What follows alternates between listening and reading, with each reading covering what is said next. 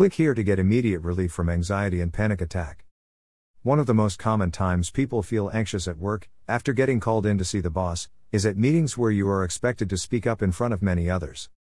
Let me give you a few quick tips on how best to approach those meetings. Generally, these type of work meetings involve a group of people sitting around taking it in turns to speak. Most people anxious about speaking in public dread their turn and hope some divine intervention will save them from having to speak at all. To get around this, try the opposite approach. Pretend to yourself and the group that you are actually dying to speak. Before you enter the room, say to yourself, "I'm going to speak at any reasonable opportunity that presents itself."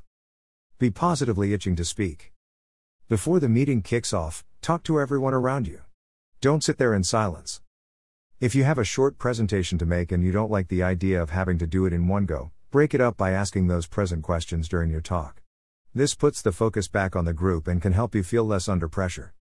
If everyone has to speak, it can really take the pressure off to be first up, but if you can't be first, then start asking questions of the other speakers when they are finished if that is appropriate.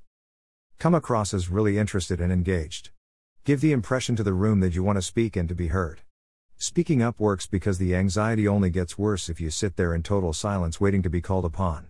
Don't wait for them to call you, speak out. If you take the above advice on board and it does come to your turn to speak, you won't feel the same level of pressure because everyone in the room is already used to your voice and you don't feel the pressure of hearing your voice for the first time in the room. Everyone is used to you and you are used to speaking to them.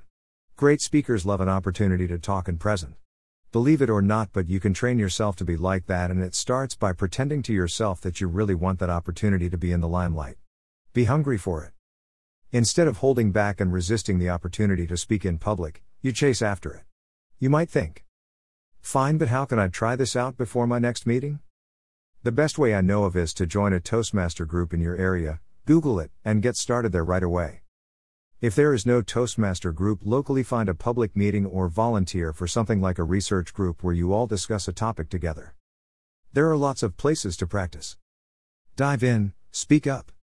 For more ideas on how to overcome anxiety at work meetings, watch these 3 videos below.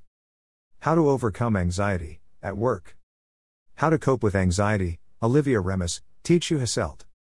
Dealing with anxiety in work meetings or job interview, Breath of Life Technique. By Barry McDonough, who is an international panic disorder coach. He created the Panic Away program to help people around the world deal with their anxiety and avoid panic attacks, a subject that he is personally attuned to because he himself found that he was prone to these issues since he was young. His hatred of his powerless led him down the path of finding natural ways to treat himself without having to depend on expensive medications. His informative site on all issues related to panic and anxiety attacks can be found here: Relief from Anxiety and Panic Attacks, Overcome Anxiety at Work Meetings.